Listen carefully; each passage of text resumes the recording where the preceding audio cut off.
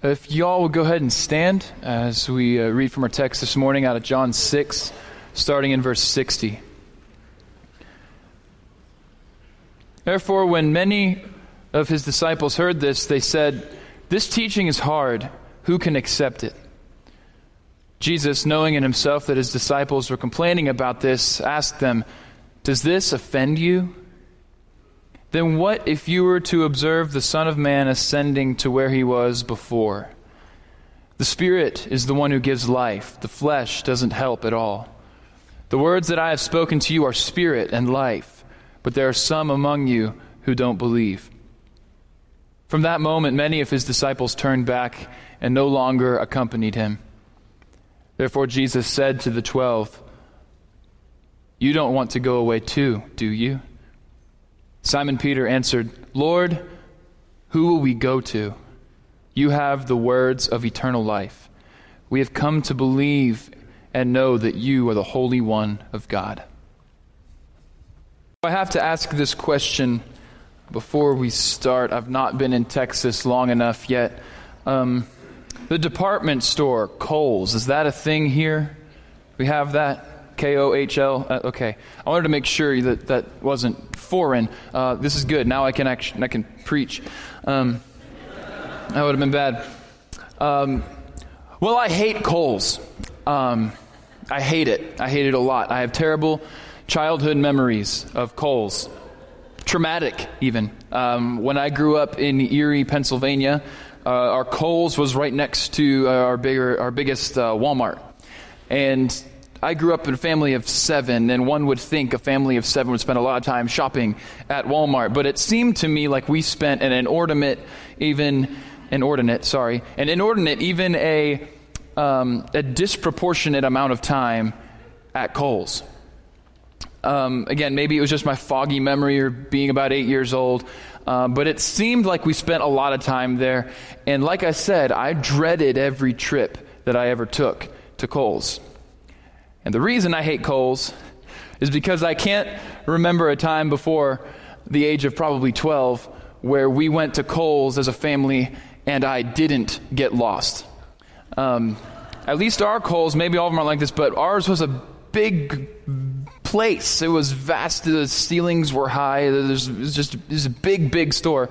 And I managed to get lost, I'm fairly certain, every time between the ages of 6 and 12. One of my earliest memories in childhood is actually a time when I decided I'd just, hide in the coat rack because Mom was trying on clothes, and what else are you going to do when you're 7? And maybe she stopped trying on coats and moved over to pants or something, and she forgot I was there. So I got scared. I went through all the stages of grief, and at one point I think I actually got to acceptance, where I decided I'm just going to live the rest of my life as a castaway at Kohl's. I started thinking, where am I going to get food? Where am I going to sleep? I'll find the comfiest pile of go-backs and returns. I'll sleep on that. And this is the truth. I actually, following this particular experience, I started to have nightmares about getting lost, specifically at Kohl's. It's particular to this store. And I'm sure many of you as well have stories about getting lost as a kid. You'd be shocked. I have lots more, and I could keep you here for a really long time telling you about all the places I got lost. Again, like I said, there were 7 in my family. I was the second of 5 and had 4 sisters, so 1 older sister, 3 younger sisters. It wasn't easy to keep all of us together in the same place. I don't envy my parents at all in that instance, in that case. But the scariest thing to me about being lost was not the uncertainty of, where are my parents? That was traumatic, don't get me wrong. But the worst part, I think, of being lost is not knowing whether or not anyone is looking for you. It's not knowing if anybody has noticed you're gone. Or the worst thing that could really happen is they have noticed you're gone and they don't care. Now, I'm pretty sure that didn't happen, but at the same time, when you're 7, you don't know. You can't know. There's no way of knowing. But being lost is one thing, but being intentionally left alone is something totally different and a lot more frightening. It's the feeling of abandonment.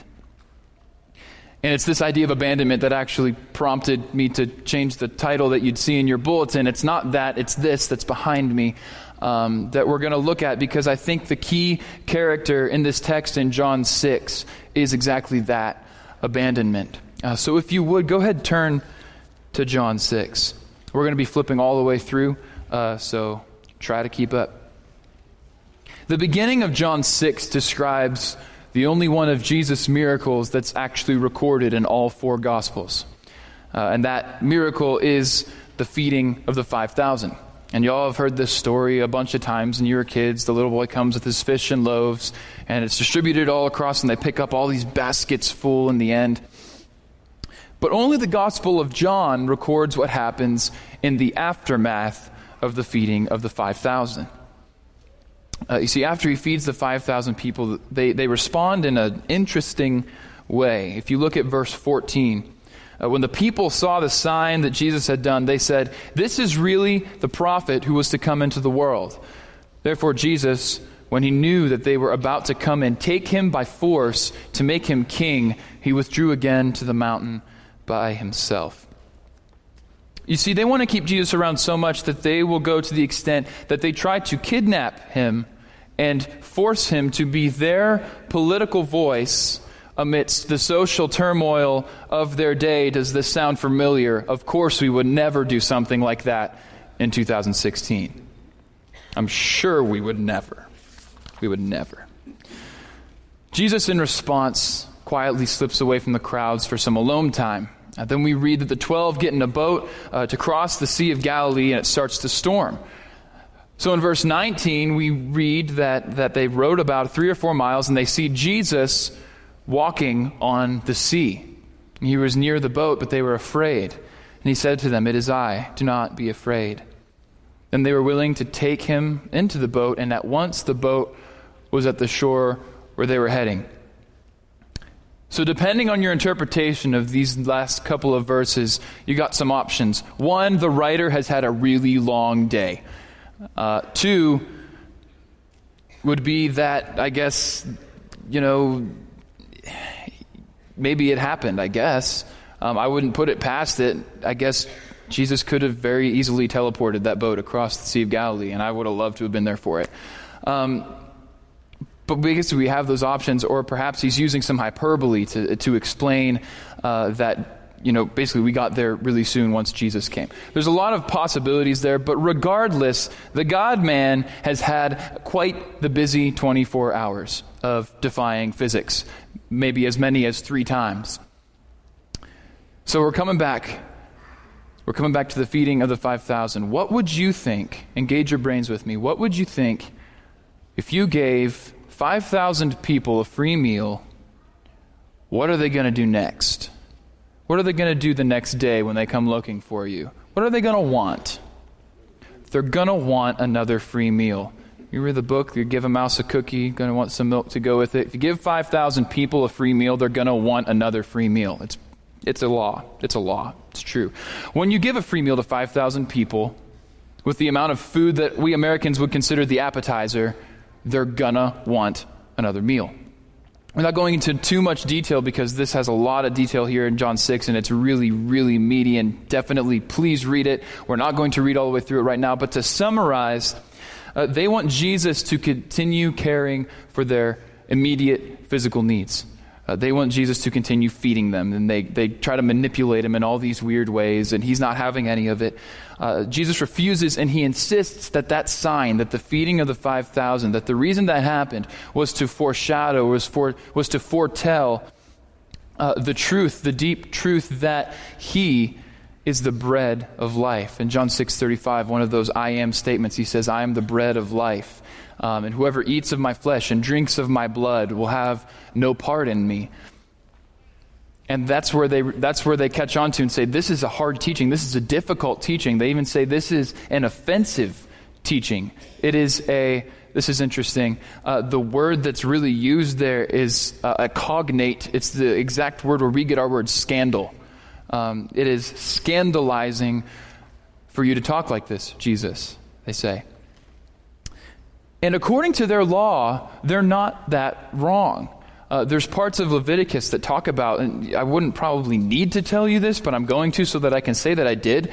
In Leviticus 26, when God is saying, basically, obey me and good things will happen, disobey me, bad things will happen. That's a summary of the Pentateuch, pretty much.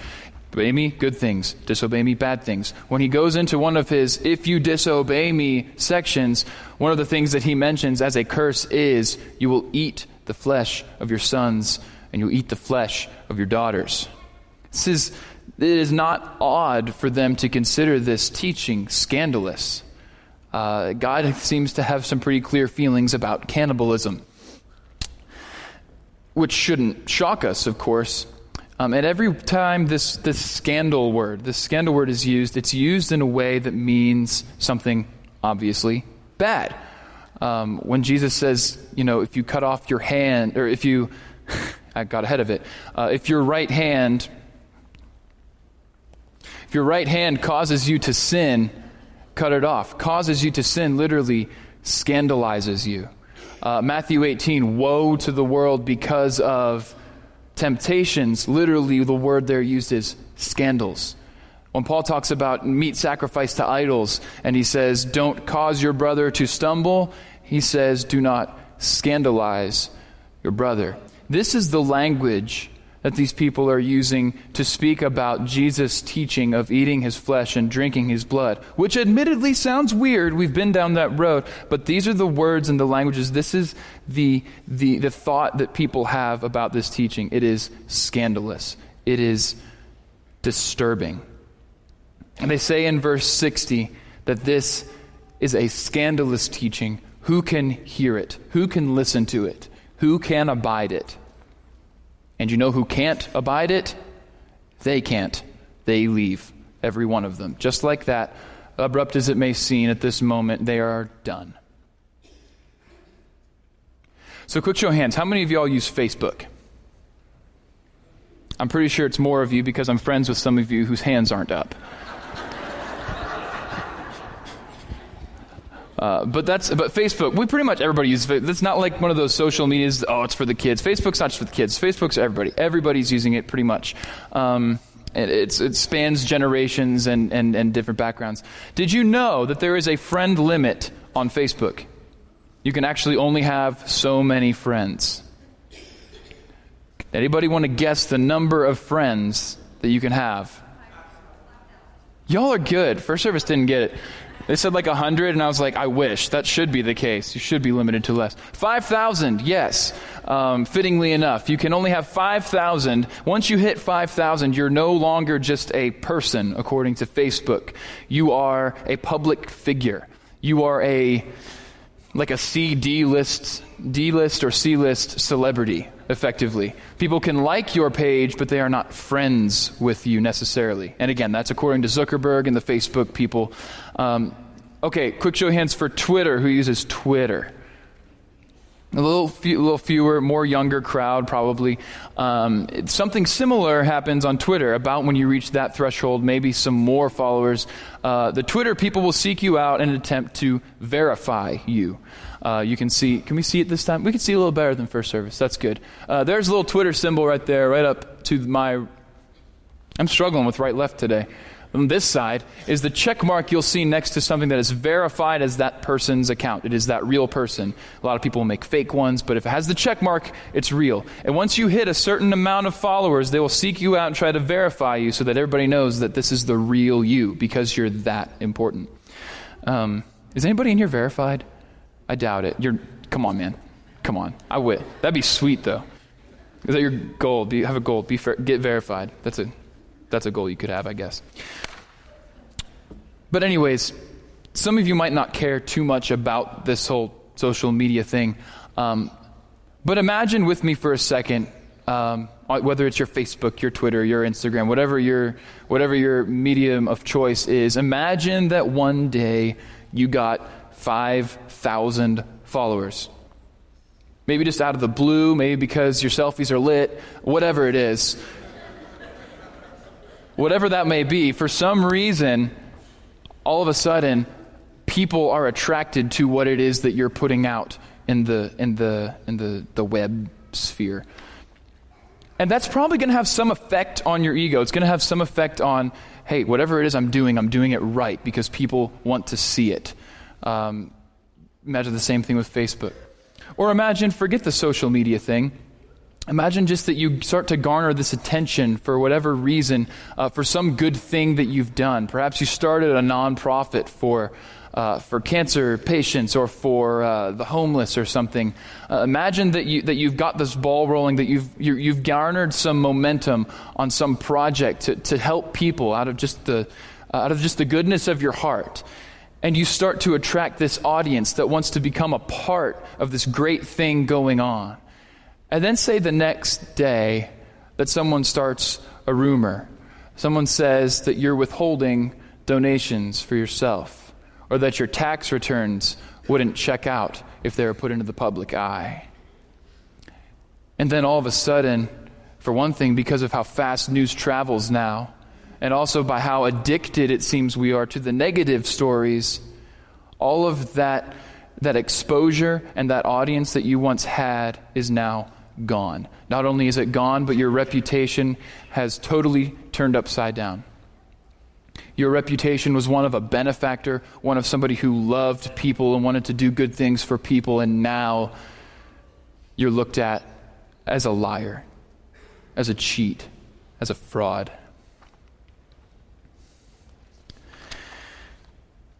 Your name is disgraced, and there's nothing that you can do about it.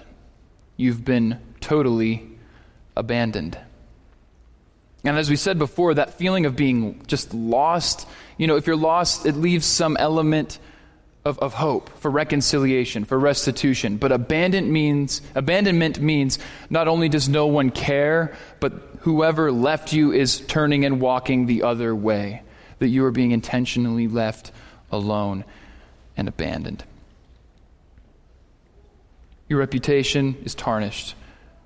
You've been abandoned by so many you thought were on your side, and not a one of them will care to think of you again. In John 6, Jesus' reputation went from supreme benefactor, this defier of physical law, the dominator of the natural universe, to liar and cheat and fraud and scandal in a matter of 24 hours. And yes, Jesus did still have his close friends. And yes, Peter makes the confession that we know that you are the Holy One of God. But even then, following that confession, Jesus asked, "Have I not chosen all of you, and yet one of you is a devil?" Referring to Judas. It's easy to assume that verse where Peter makes that confession is like the climax of this story. But I'm arguing this story is not about Peter's confession. This is about Jesus dealing with serious whiplash and depression over being abandoned by his followers. I think this gives us one of the greatest glimpses into who Jesus is as a human. Not just as a God-man, our human minds can really only comprehend one at a time of him being God or being man. But this gives us a glimpse into the humanity of Jesus. This is the moment of his life where he realizes his service on earth and his effect on earth, as far as he will see it, is going to be small. It won't be noticed by many. He won't get credit for the things he does on earth. Instead, his lot is the whiplash of rejection to the 5,000th power.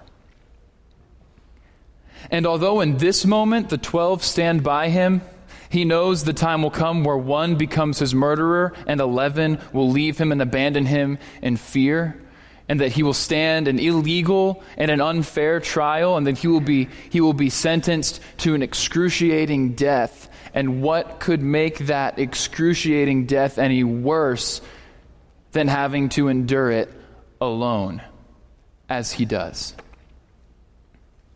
He cries out in his agony, not of body even so much as an agony of his soul, my God, why have you forsaken me?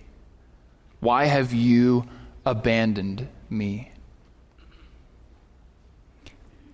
And though we don't hang on the cross that Jesus hung on or that he bore, we echo his cry of loneliness and abandonment when we ask God why we have lost the things that we did not deserve to lose. My reputation, my job, my family, my husband, my wife, my child. Our God, why have you forsaken us?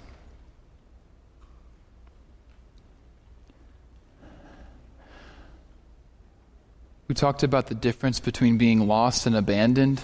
I'm really happy that the Bible talks about lost people and not abandoned people.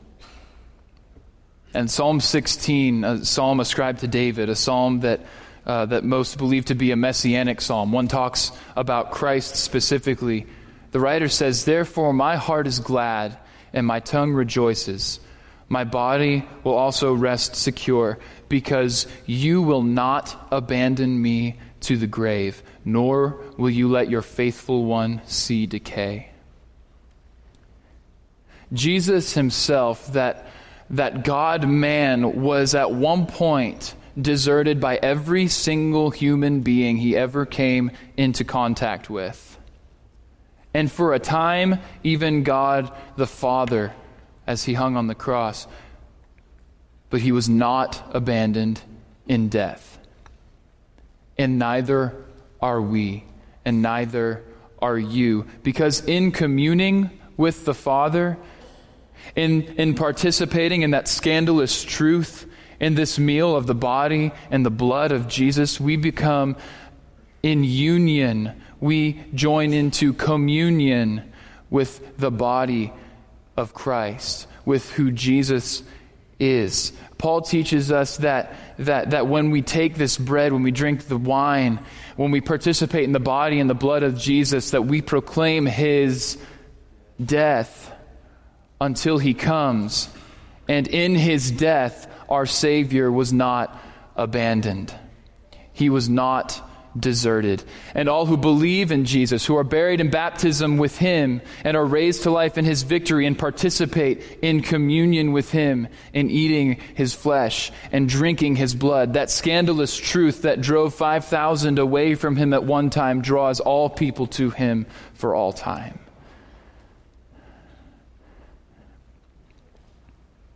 And those who eat the bread of life and drink the wine of his blood are never left alone.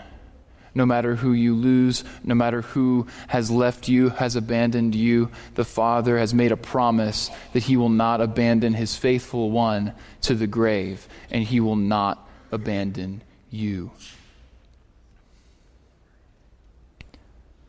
So I'm not sure what else could really be said to plead with you, even with one of you, to come into that communion with Jesus, to accept his invitation to never be abandoned, to be able to face anything, even death, with the assurance that God does not abandon his faithful ones to the grave. His children will not be taken by the enemy. They will not be left alone to face any struggle, because he has stormed the gates of hell and he has reclaimed his own by the body and the blood of his Son. But maybe you have, and maybe you still find yourself crying out, my God, why have you forsaken me?" And in the valleys where you may feel abandoned, that's where communion really becomes community. And this family and this body of believers and that makes up the body of Christ will not leave you. They are here to put your arms around you and to love you with the love of the Lord. Give us that opportunity to love you, to surround you with a community that dwells in communion with Christ. I ask you to come, to find one of the leaders of this church that'll be around this building, around these walls, and come and pray with them as we stand and sing.